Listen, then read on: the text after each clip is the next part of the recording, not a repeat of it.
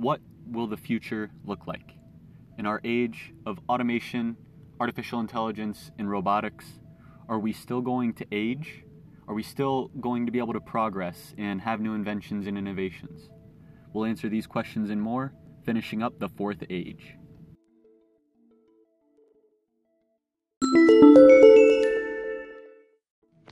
Let's start with the invention of progress. Every single age has some technology that brings about a change, thus redefining every aspect of humanity. For example, in the third age, the most recent age before our current fourth age, the catalyst was writing and the wheel. Those technologies brought about nation states, and once we had nation states, they created written forms of law. And having law required us to have courts to enforce those laws. Inside of those courts, we needed judges and we needed lawyers, so that created more occupations and more work for people to do. And then that's just one industry, but those effects continued to compound into second, third, and fourth order ripple effects. The same happened in the second age, working our way backwards. In the second age, the catalyst was agriculture. And with agriculture, we were able to create cities. And when you have cities, you need a way to protect those cities, so you put up walls. And to put up walls, you need workers to put up those walls. And workers, they definitely need to get paid. And once you've got people getting paid for the work they're doing, you need to establish the system of taxes so that the city can get some of that money. And once you have taxes, you need tax collectors to collect those taxes. These are, again, second, third, and fourth order ripple effects that impact every aspect of society. All the way back to the first age. The catalyst of the first age was language and fire. Once we invented language and fire, it changed how we hunted. It changed the foods we were able to eat because we were able to cook our foods. It even changed the locations of our homes because we were able to set up different setups for our civilizations, and we were able to establish more concrete and established homes. Bringing it up to the age that we're in right now, the fourth age. The catalyst in the fourth age is artificial intelligence and robotics and automation. And these are going to increase our productivity, expand human wealth, accelerate the acquisition of knowledge, prolong life, and everything else that we've been discussing in these past couple episodes. Think of one single example. Artificial intelligence is going to change transportation when it delivers on the self-driving cars we've been seeing in the news. Once we have self-driving cars, it may lead people to not owning cars at all, because a car just as quickly can come and pick you up whenever you need it, drive off, and take you to where you want. And then after it lets you out, it can just drive off. You don't need to worry about parking. You don't need to worry about maintenance on the cars. The car handles itself. And that's just one example. Artificial intelligence is already starting to impact every industry that exists today in ways that we have yet to even imagine. Technology improves human productivity. So as technology continues to advance, human productivity will continue to improve. And with the improvement in human productivity, the quality of our civilization is going to continue to improve. But that sword cuts two ways. In addition to helping improve our productivity, the destructive and evil forces are also going to have increased power and productivity. So is this really going to be a net benefit? Well, technology is actually a neutral force, so it can be used for good or bad purposes. Luckily for us, the vast majority of humans prefer to build than to destroy.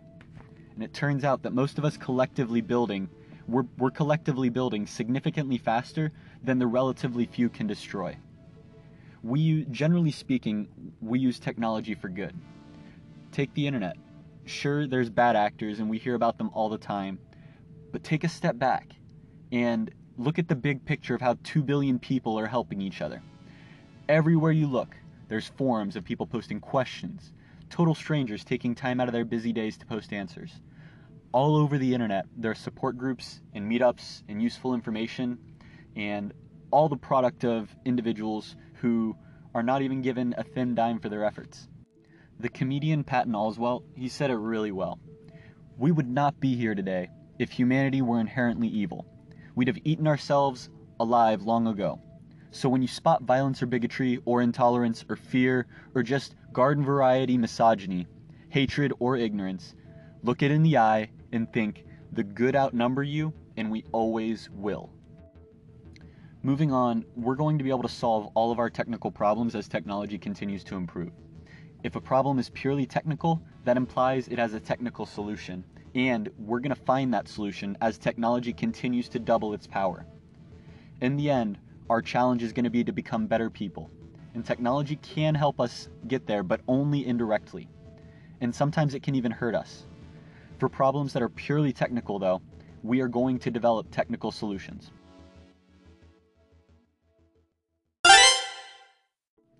We just came to the conclusion that progress is going to continue in the age of AI, and it's going to continue to increase our productivity, and it's going to change the world in unimaginable ways. But what does daily life look like? How are the problems that humanity is facing going to be changed in this new age? Let's talk about the three big scourges that impact humanity: hunger, poverty, and disease.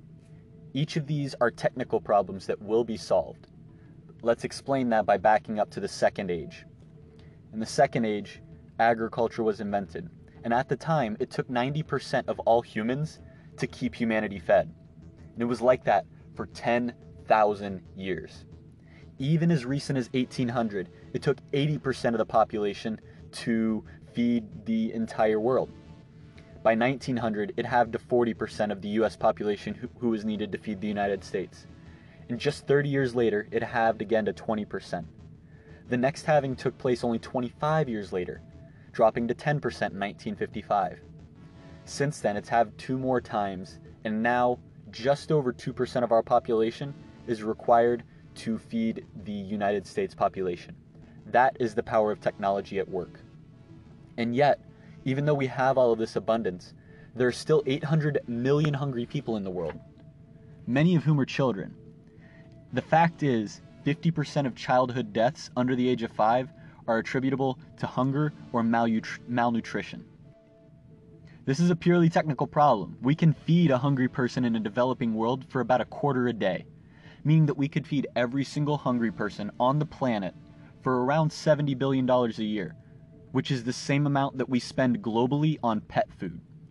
So we can feed our pets by spending that $70 billion. We could take that same money and entirely solve world hunger. Planet Earth is actually such an abundant producer of food that in the United States, we grow enough food that's thrown away. We throw away enough food to keep all the hungry people in the world fed. If we were able to redistribute that, and instead of throwing it out to feed the hungry population, we'd solve world hunger. So hunger is fundamentally a distribution problem. And while there's no single cause of hunger, the biggest cause is poverty. 79% of the world's hungry live in nations that are net exporters of food. Net exporters. So even though there are people in these countries that are starving, they're net exporters. They're exporting more food than they're importing. The reason that these people are hungry in those countries is that the products produced there, they can be sold on the world market much higher cost than what any local citizen is able to pay. So because they can make a higher profit by selling their foods and exporting it, they're going to continue to do that, leaving the people that are growing the food to go hungry. So this brings about a corollary statement that in the modern age, you don't really starve because you don't have any food. You starve because you don't have any money. The answer is going to be to continually lower the cost of food. Bringing it forward, everyone in the future is likely going to be a vegetarian. The reason about that is artificial meats are cheaper, they are tastier than actual meat, they're healthier, and they're even more environmentally friendly. If an artificial steak bleeds like a real one, tastes better than the best steak you've ever had, it's packed with more health and nutrition than an actual steak, and it costs only pennies, who would even buy a real steak? Heck, we can even make artificial steaks look like real steaks. We're already used to meats that don't look like the animal they came from, like hot dogs, hamburgers, and chicken nuggets. And then keeping the traditional shape is just going to be an unpleasant reminder of our more primitive time. We're going to move forward to the point where people are going to look back and they're going to think, wow, humans used to kill and eat animals? How barbaric. The result of this is going to be a massive decline in the populations of cows, pigs, goat, sheep, chicken, and so on. It happened with horses when we stopped using them for transportation, and horses at least have personality. I don't know if any of you have ever had a cow as a pet. Not the most cuddly of animals.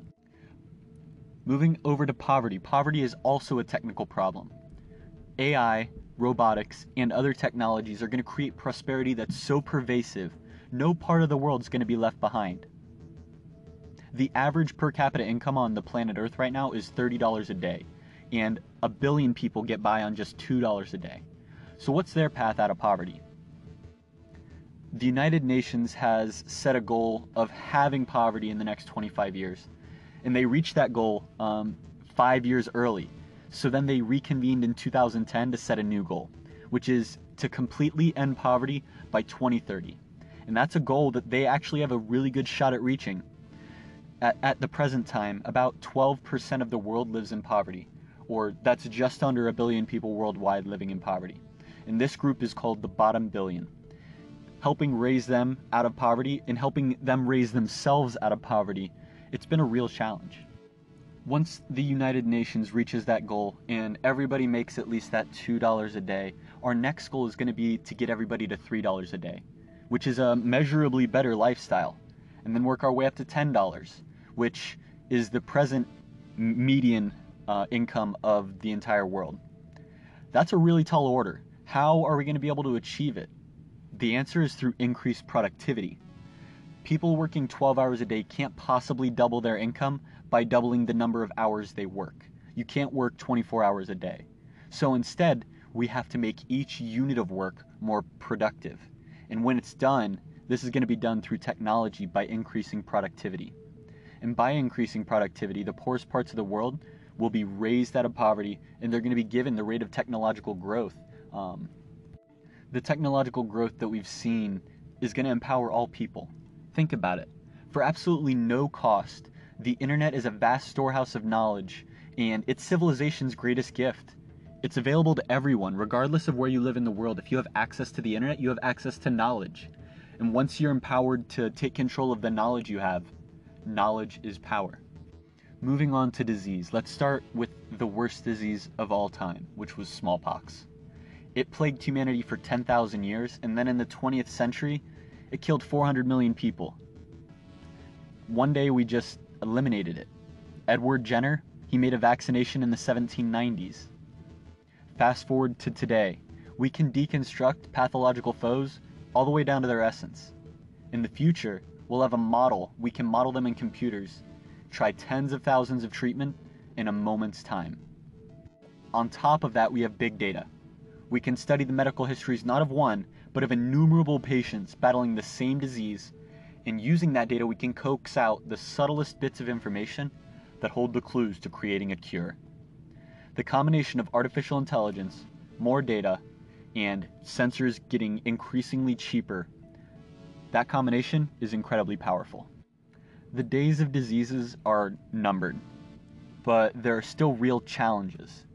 It's just lucky that our most effective medicines like penicillin are incredibly inexpensive.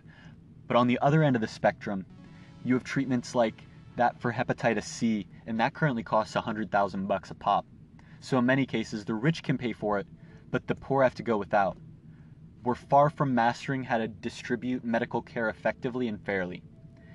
One of the key traits of technology is that over time, its power raises while its costs decline. And this is fundamental in our ability to solve disease. In our daily lives, we're going to see an increase in the amount of leisure time. We definitely don't have to work 40 hours like a lot of people do right now, especially if you live in the United States.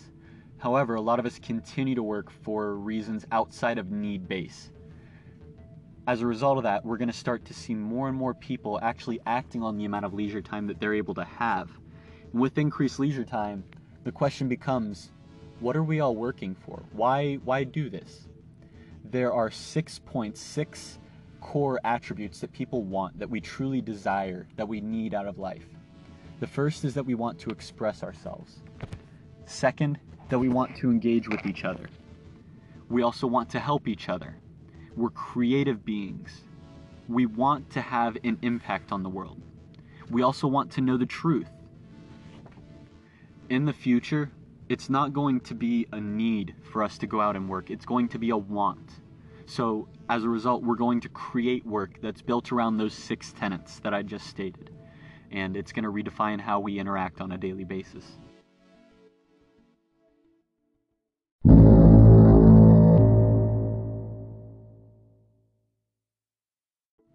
Humans have a natural fear of death. One of our earliest stories is of Gilgamesh, and he is on the quest for immortality. At the end of his journey, he realizes the futility of his quest, and he finds the plant that is supposed to grant him immortal life at the bottom of an ocean. And just before he's about to pluck it, a snake eats it.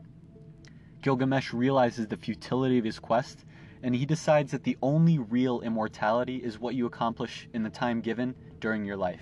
And maybe, just maybe, if you're great enough, you'll be remembered forever. Scientists speculate that it's due to no more than half a dozen or so broad reasons, like your DNA can mutate, which gives you cancer, or cell division. Your cells divide and sometimes they stop dividing, and this results in conditions like Parkinson's. But there are like half a dozen reasons for death, reasons that we age, and a lot of these really look like technical problems that we could solve. Let's imagine we beat death. We've defeated aging. What does that look like? Well, for one thing, you wouldn't be immortal. By some estimates, you'd probably live to be around 6,500 years old. That's how long it would take for some freak accident to befall you, like a piano falling on your head, or you tripping and falling off the side of a cliff. Alright, so when might we see the end of aging? Well, we actually don't have to get all the way there, because once life expectancy grows at more than 1 year per year, we're there. Because every single year, your life expectancy grows a year, so you're really not getting any closer to death. Take me, for example. I'm only 22 years old, and yet I have so many things I want to do in this life, so many accomplishments I want to have. I know there's no way I'll be able to accomplish it in this lifetime, unless technology allows me to be really productive.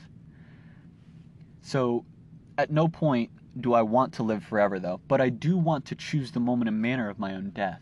And I think that's one of the goals. We want to face death on our own terms.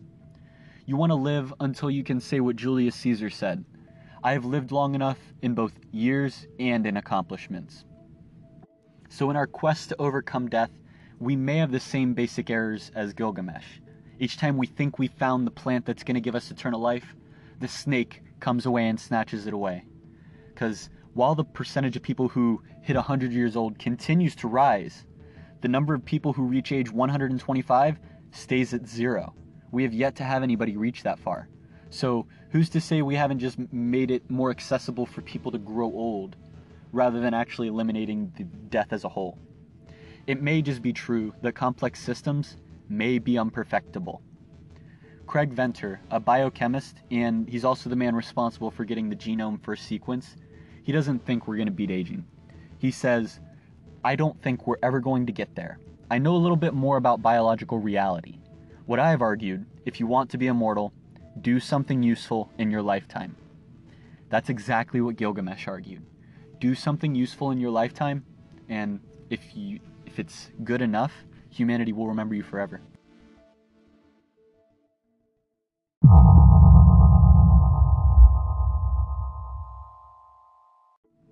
The fourth age sounds really awesome. We'll defeat disease, poverty, hunger, and however unequal the distribution of wealth, we're going to have a world that has so much plenty and abundance that even those with the least, they'll even have abundance. Despite that, we hear all the time in the news and from around the world that people are nervous about the future. Over and over again, when polled about their likelihood of being murdered or their house being broken into, people overestimate the actual odds. And many people blame the media for this. But there's still some things that can go wrong in our fourth age. Challenges like biology, because there's little that's going to stop someone from bioengineering a pathogen. With stuff like CRISPR engineering technologies being so inexpensive that there are even $100 kits for elementary school students to modify yeast. We might see problems like geneism, because what if you could go to a doctor and upgrade your genome for a price? That's not even the end. Stuff like antibiotic resistance, climate change, overpopulation, a massive solar flare. There's water shortages, rogue nuclear states. We've got crazy world leaders, dysfunctional government, distorted news, custom-made facts, and there's intolerance aplenty. We've got terrorism, income inequality, refugee crises, and religious extremism. Lots of problems, lots of ways for humanity to go wrong. It's enough to make even me, an optimist, start to get a little pessimistic and get a couple goosebumps. But when we take a step back and realize that the list of everything that can go wrong is so paltry compared to what humans have overcome on our road from savagery to civilization, I get grateful again. Grateful for all that we've done. Grateful for what we have and hopeful for what the future is going to be. The pale blue dot will be our last discussion for today. In 1977, NASA launched the Voyager 1 and sent it out into the vastness of deep space. By 1990, the probe was almost 4 billion with a B miles away from Earth. At the time, the astronomer Carl Sagan somehow convinced NASA to turn the rocket around to get a glimpse of Earth. The result is a photograph called Pale Blue Dot. Pale blue dot is a single tiny dot which is hard to spot, and it's the only object visible in a vast canvas of black. What it shows is that all of our fates are intertwined in a profoundly deep way. In our million divisions of us and them, they're really absurd when viewed against the endless canopy of darkness that we all reside in. We all fight each other and have these constant reasons to separate ourselves from others, coming up with differences, reasons that we're not the same. But in the vastness of space, we're all one very tiny speck, and all of these problems we create have absolutely no meaning. Jack Kennedy summarized our coming together as a humanity really well. Our most basic common link is that we all inhabit this planet. We all breathe the same air, we all cherish our children's future, and we are all mortal. That is where we stand right now. We're at the beginning of a great new age, the Fourth Age, which is giving us amazing new powers that we can use to better the lives of every single person on the planet. It's in our collective best interest, because if people sleep peaceably at night in their own bed every night, and if everyone has good health and real opportunity, then the social problems we struggle with, the last vestiges of our savagery and greed, they're gradually going to vanish. One of the theories for why we haven't detected alien life in a universe that really, by statistics, should be overflowing with life is perhaps intelligence is almost always self-destructive. Carl Sagan, the same man that had the idea for the pale blue dot, he put forth an interesting idea. Maybe in developing interstellar communications, civilizations came to a fork in the road, where they either destroy themselves within a century, or they learn to control their self-destructive behaviors and live on for billions of years. If Carl Sagan's right, then we're at this point, this fork in the road, where we decide, are we going to quickly and effectively eliminate all humans from the universe? Or are we going to go on to have billions of years of abundance? Humans are always able to creatively come up with crazy ideas. Ideas like flying cars and picture screens and having the ability to order a car, come to your house, and then drive itself anywhere. All of these crazy ideas that we have eventually come to fruition. And that's a cycle that's going to continue. As we continue to have crazy ideas, a decade later we'll be able to solve them. And ideas that were once regarded as crazy aren't crazy anymore. And our modern world is always on this trajectory to achieve them.